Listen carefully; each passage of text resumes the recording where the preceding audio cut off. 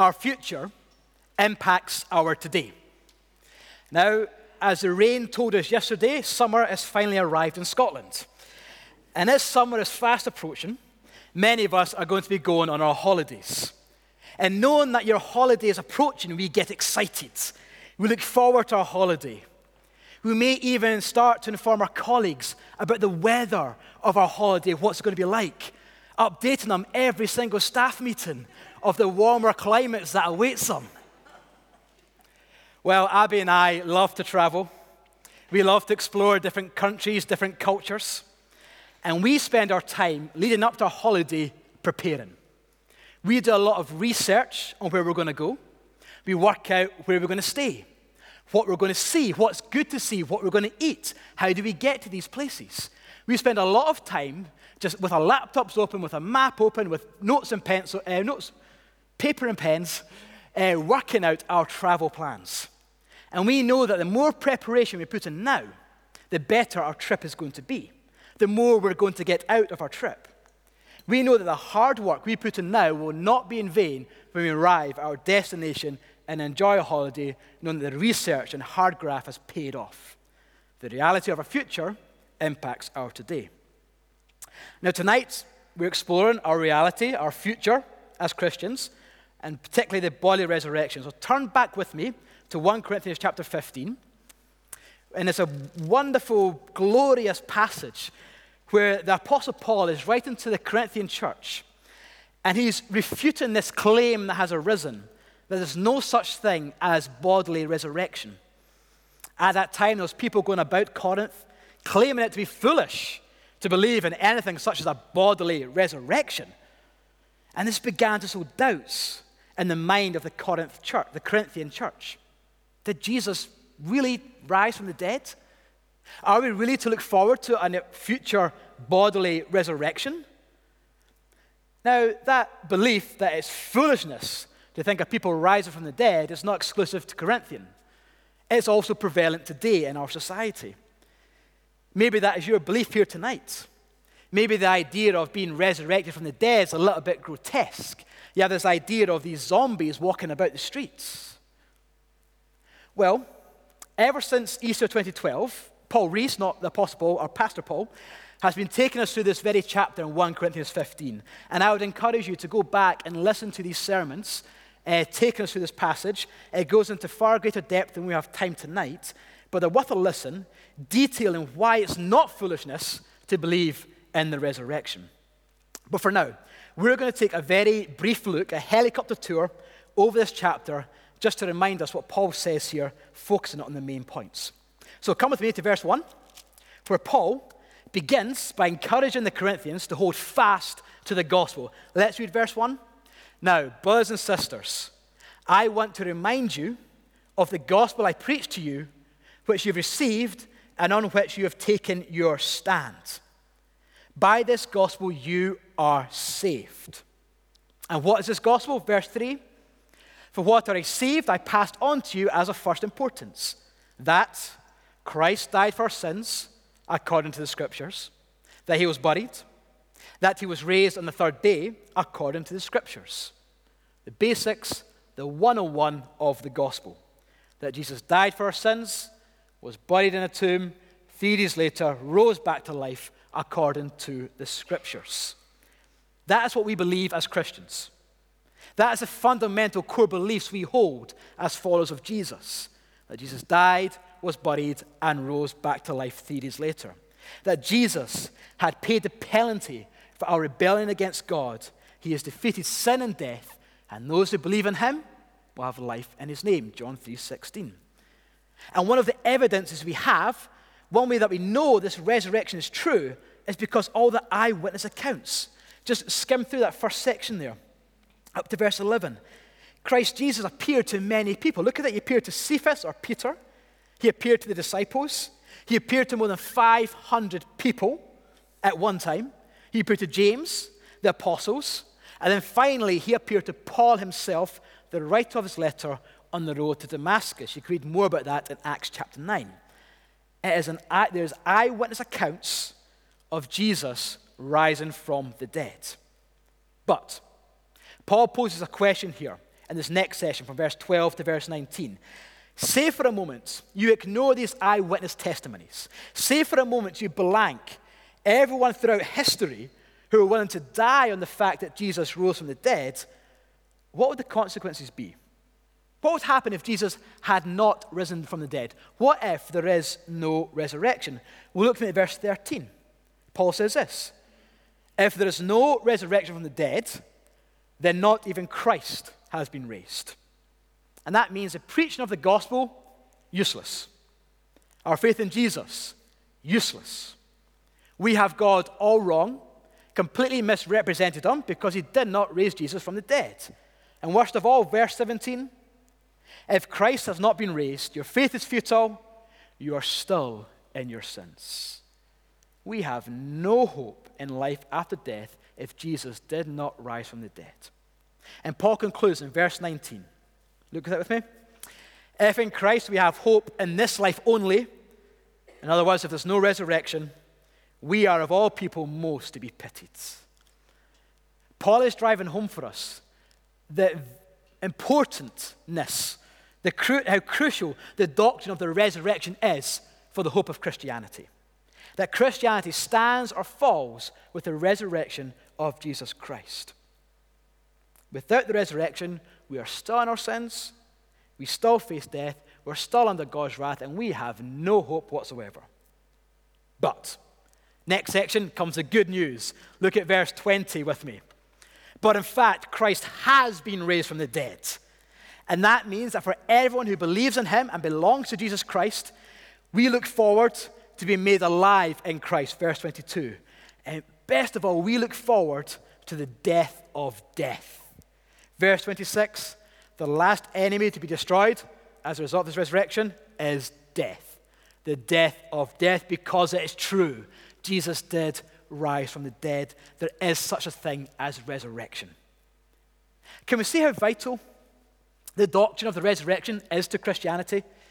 Bernard Ramm claims that the resurrection of the body is of such vital importance that its loss is the loss of everything. And he's right. If you lose the resurrection, you lose the whole of Christianity. You lose the whole of the hope that we have in Jesus Christ. The loss of this doctrine means that we lose any certainty that our sin and death has been defeated, and any certainty that the wages of sin have been paid, and any certainty that we can have forgiveness for our sins in the blood of Jesus Christ, and therefore we remain under the wrath of God. And if that is true, if there is no resurrection, then no wonder we are of all people most to be pitied. Because our faith is a complete waste of time. Right now, we're wasting our time being here. We may as well just go home. Go home and watch X Factor or reruns of the Bake Off on Netflix or something. Because generally, that would be more use of your time right now, if there's no such thing as a resurrection. But, verse 20, Christ did rise from the dead. The resurrection is true, and suddenly our faith has meaning. Our faith is no longer futile, but meaningful. That sin and death has been defeated, and we can have life in the name of Jesus Christ and forgiveness for our sins through him. The resurrection is a core, closed-hand doctrine of Christianity, okay? And it has present-day consequences. The next section, we can look at 2 ways to live here. In light of Jesus' resurrection, there's 2 ways you can now live. Verse 29 to verse 34. You can either believe that Jesus did not rise from the dead. Great. Continue to live your life now any way you please, because this is all you've got. If that's what you genuinely believe, that there's no such thing as resurrection, then make the most of your life now, because this is it. Certainly don't put your life on the line for anything Christianity-wise. Don't waste your life for the gospel or for Jesus. There's no point. Because you've got no hope in him. Because Jesus didn't rise from the dead, if that's what you believe. Look with me at verse 32. Paul concludes this. If you believe that the resurrection did not happen, if the dead are not raised, let us eat and drink, for tomorrow we die. Very much the YOLO, you only live once way of living your life. Very much a humanist way of living your life. Enjoy life to the full pleasures it can give you, because this is all you've got. Get that bucket list ticked off, because this is all you've got. Tomorrow is coming, the day you die. That's a very bleak way of looking at life, isn't it? But that's the way that many of us today think of our lives. That we live with this YOLO perspective. We only see what's in front of us. And we don't look forward to this future resurrection. But if that's what you believe, that the dead are not raised, then everything in your life is going to be rendered meaningless. It doesn't matter what you've done. It doesn't matter how many Olympic medals you've got. It doesn't matter if you won the Football World Cup. It doesn't matter what you've achieved in your life with friends, with your family, with work, with whatever. It's all going to be completely rendered meaningless if the dead are not raised. That's one way you can live your life. Or the second way. You can live your life not being deceived, and you can wake up. Verse 33. Do not be misled. Bad company corrupts good character. Come back to your senses as you ought and stop sinning. In other words, start living your life in the light of the resurrection. Come to the risen Lord Jesus in humble repentance. Turn away from your sin and turn to God and live your life as it was intended from the beginning, giving glory to God and to God alone. Living your life, your whole life, for God. And you can be assured of the future resurrection to eternal life. You can be assured of a life that's filled with meaning in this life and look forward to the even better life that is to come. That's the two ways you can live. What way are you living your life right now? Now, if you are perhaps not a follower of Jesus, have you considered the truths about the resurrection of Jesus Christ? Have you looked at the eyewitness accounts we have in the Gospels?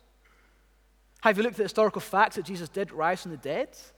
Or have you just discounted it completely without much of a thought because it just can't be true? Well, can I encourage you to explore further? Keep digging deep. There's a member of our congregation who is a detective.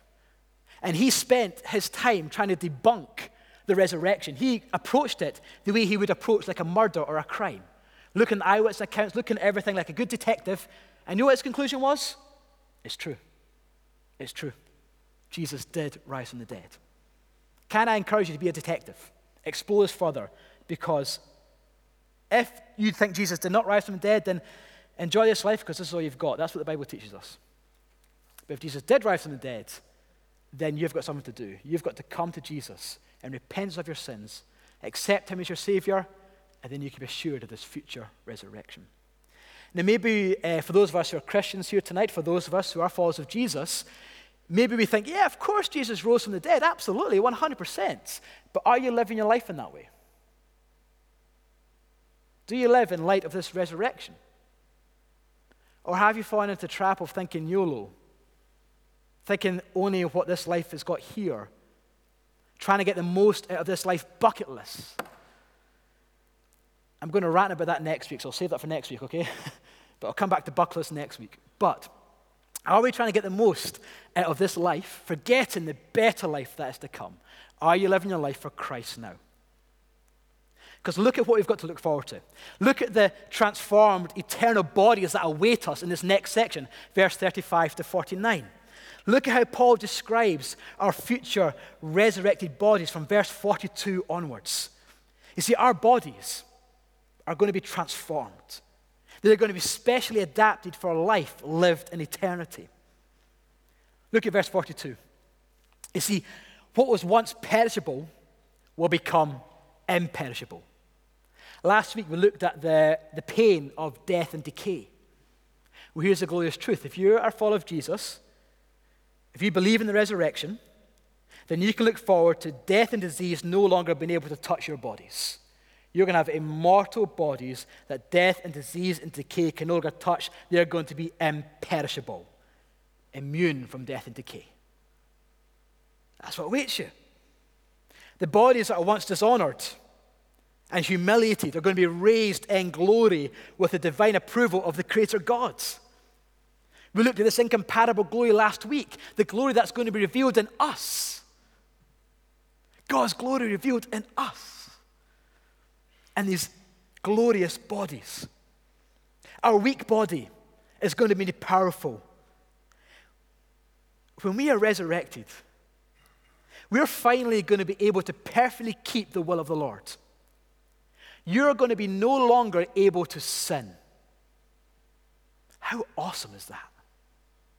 No longer able to sin. You can live perfectly obeying the will of the Lord. No longer having sin coming in, disrupting your life and causing the pain and suffering it does. A body that can no longer sin. And this natural body shall become spiritual. No longer will be a body dependent upon food and clothing for survival. Instead, we just get to enjoy food and all the pleasures it gives us for the pleasure rather than for the sustenance. It becomes a spiritual body. And lastly, look at verse 49, the best bit of all this, the best bit, verse 49. This earthly body that once bore the image of the man of the dust shall, verse 49, bear the image of the man of heaven, Jesus Christ, God himself. Our bodies are going to be transformed to be like his resurrected body, his glorious resurrected body. Bodies perfectly fitted for life lived in eternity. That is what awaits the Christian. That's what awaits us. This is reality. This is going to happen. And when it happens, all is going to be changed. Verse 50 onwards. Finally, we see that that all things are going to change. Coming to verse 51. Listen, I tell you a mystery. We will not all sleep, but we will all be changed. In a flash, in the twinkling of an eye, at the last trumpet. For the trumpet will sound, the dead will be raised imperishable, and we will be changed. In that moment, we will be clothed with an imperishable body. In that moment, we will become immortal. In that moment, we will be raised in the glory of the risen Lord Jesus Christ with a body like his. And in that moment, death swallowed up in victory. And we can cry with a triumphant voice, "O death, where is your victory? O sin, where is your sting?" The sting of death is sin, and the power of sin is the law, but thanks be to God who gives us a victory through our Lord Jesus Christ. Brothers and sisters, that is the future that awaits us. That day is coming. That trumpet is going to sound. We can see that wonderful voice cry out, "Death, where is your victory? Sin, where is your death, where is your sting?" Because sin and death has been defeated through the resurrection of Jesus Christ. The victory that God will give us through Jesus Christ. What an eternity that awaits us, yeah? It's glorious, it's wonderful, it's amazing. It's fantastic to look about the eternity we have in Jesus Christ, this resurrected body that awaits us because Jesus rose from the dead. So, with all that in mind, how should we live in the light of this eternity? How should this assured future bodily resurrection impact our lives today? We may think, great, I can look forward to eternity, I can sit back, I can kick back, and I can just relax now, awaiting this trumpet to blast. Well, that's maybe what we expect Paul to say and finishing this lengthy treatment on the resurrection, but that's not how Paul concludes the letter. Come with me to our final verse, the verse that I actually didn't read for us, verse 58. Let's read this verse together. You see, in this verse, Paul redirects our gaze from the assured victory that is ours to come to our life today. Verse 58. Therefore, my dear brothers and sisters, stand firm. Let nothing move you. Always give yourselves fully to the work of the Lord, because you know that your labor in the Lord is not in vain. Therefore, dear brothers and sisters, stand firm. Let nothing move you. Always give yourself fully to the work of the Lord, because you know that your labor in the Lord is not in vain. In the light of all that Paul has taught, Paul does not call the church to sit back and relax, but he calls the church to stand up and work. How do we live in light of the resurrection? Firstly, we stand firm. Let nothing move you. Hold your ground. Just what are we to stand firm in? What are we not to move from? What are we to hold our ground in? Well, the same word used for steadfast or stand firm is also used by Paul in Colossians 1:23. Let me read this to you. If indeed you continue in the faith, stable and steadfast, not shifting from the hope of the gospel that you heard. In other words, become firmly rooted, unshaken in the gospel of Jesus Christ. Stand firm in the hope of the resurrection. Do not be moved from the clear teaching of God's word. A moment ago, we looked at the essentialness of the doctrine of the resurrection to Christianity, to our faith. Therefore, stand firm in it. Let nothing move you from it, because it's a resurrection that gives us our hope of this future resurrection. That's why Paul writes this entire passage. Come back with me to verse 1. Chapter 15, verse 1. I want to remind you of the gospel I preached to you, which you received, and on which you have taken what? Your stand. By this gospel you are saved if you hold firmly to the word I preached to you. Otherwise you have believed in vain. These words are especially relevant to us today. You see, we live in a world of skepticism. We live in a world where there's no such thing as absolute truth. I think we live in a world where it's no longer a case of, well, if you can prove by science. I think we've actually passed that stage. I think we live in a world now where it's, well, if it feels right, it must be right. If it feels true, it must be true. We live in a world that's gone past objective truth, and now we're on subjective truth, that oxymoron. If whatever feels right. Well, Paul tells us in light of this, stand fast. Let nothing move you. Do not become wishy-washy with zero foundations. Stand firm, stand steadfast in the gospel, stand firm in the resurrection of Jesus Christ. Let nothing move you from that, because as you've seen, that is the foundation for the hope of Christianity, the resurrection. So stand firm in it, and you can be assured of this future glorious resurrection to come. How should we live in light of the resurrection? Second thing, always give yourselves fully to the work of the Lord. Paul is calling the church to work. Yes, the victory is secure. Yes, it was all due to God who won the victory for us, but that does not mean we can sit back, relax, awaiting that trumpet to blast. No, we're called to work. We are called to labor hard in the Lord. What does it mean, the work of the Lord? Well, I think in this context, it refers to gospel work. It refers to the proclaiming of the gospel and of making disciples of all nations. We read in chapter 9, Paul referring to the Corinthians as a result of his work in the Lord, that he proclaimed the gospel to them, he discipled them, and they are a result of his work in the Lord. And then we read in chapter 16, Paul says, when Timothy comes, see that you put him at ease among you, for he is doing the work of the Lord as I am. This is the gospel proclamation and this disciple making. This is what work of the Lord is. And this is something we are called to give ourselves fully to. That phrase, always give yourself fully, is perhaps better translated as abound. Abound in the work of the Lord. Abound is a great word. It literally means flowing over all the edges. Think of our river that's burst its banks, that flows over. This is the idea we're meant to do when we work in the Lord. We're meant to flow over with this work of the Lord, abound in it. We see this in the same word used again, chapter 14, verse 12. Paul says, since you're eager for gifts of Spirit, try to excel, abound in those that build up the church. Therefore, to abound in the work of the Lord is to abound in the gospel proclamation, the disciple making, and the building up of the church ultimately. That's what Paul's looking at here.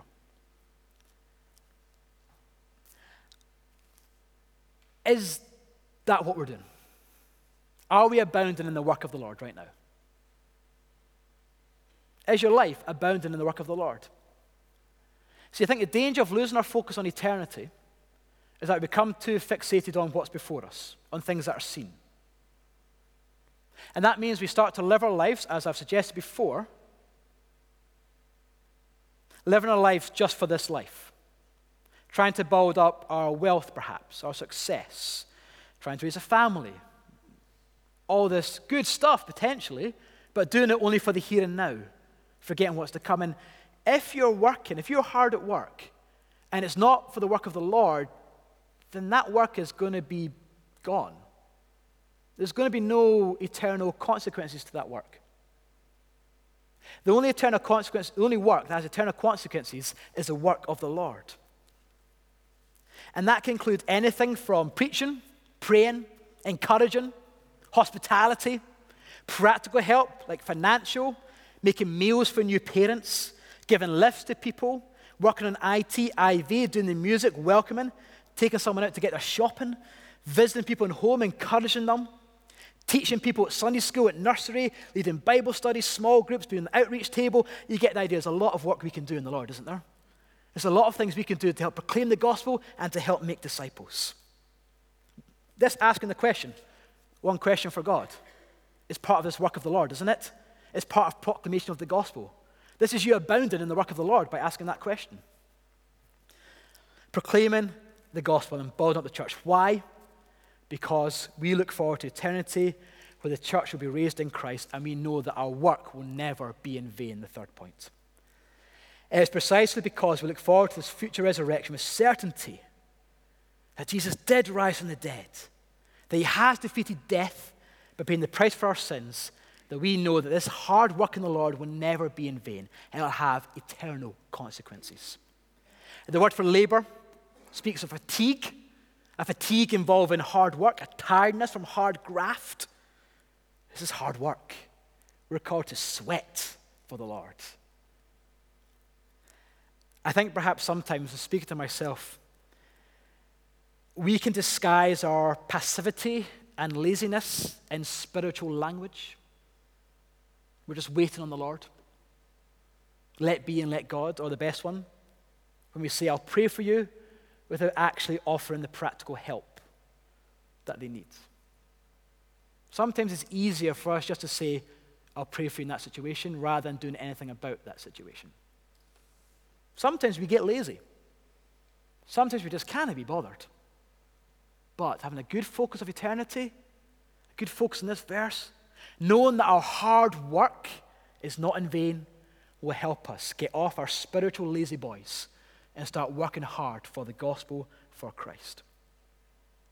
Because we know that we are partners with the Almighty God who gave us victory over sin and death. We are partners with the God who raised Jesus from the dead, who will one day raise us from the dead into these transformed, glorious bodies we just looked at. That is why we know our work is not in vain. Because we are partners with the Almighty God. And therefore, the whole of our life that we do work in the Lord has purpose and it has hope. We work in the Lord. And we look forward to a day when we will be rewarded for that hard work. We may see some reward in this life, but the better reward is still to come. After that moment, that trumpet's blast, and when we're raised to the dead, look what Jesus says in Luke chapter 14. He says this, but when you give a banquet, invite the poor, the crippled, the lame, the blind, and you'll be blessed, talking about gospel work. Although they cannot repay you, you will be repaid when? At the resurrection of the righteous. When we are raised again. When the church is raised in Christ. Because our hard work is not in vain. See, this whole chapter, as we finish, this whole chapter is a call of faith to faithful Christian service and the assurance that comes from the resurrection. The assurance that our sacrifices we make now for Christ and his kingdom are not made in vain, but will be richly rewarded in the fullness of that kingdom. Therefore, my dear brothers and sisters, stand firm. Let nothing move you. Always give yourselves fully to the work in the Lord, because you know that your labor in the Lord is not in vain. Let's pray together.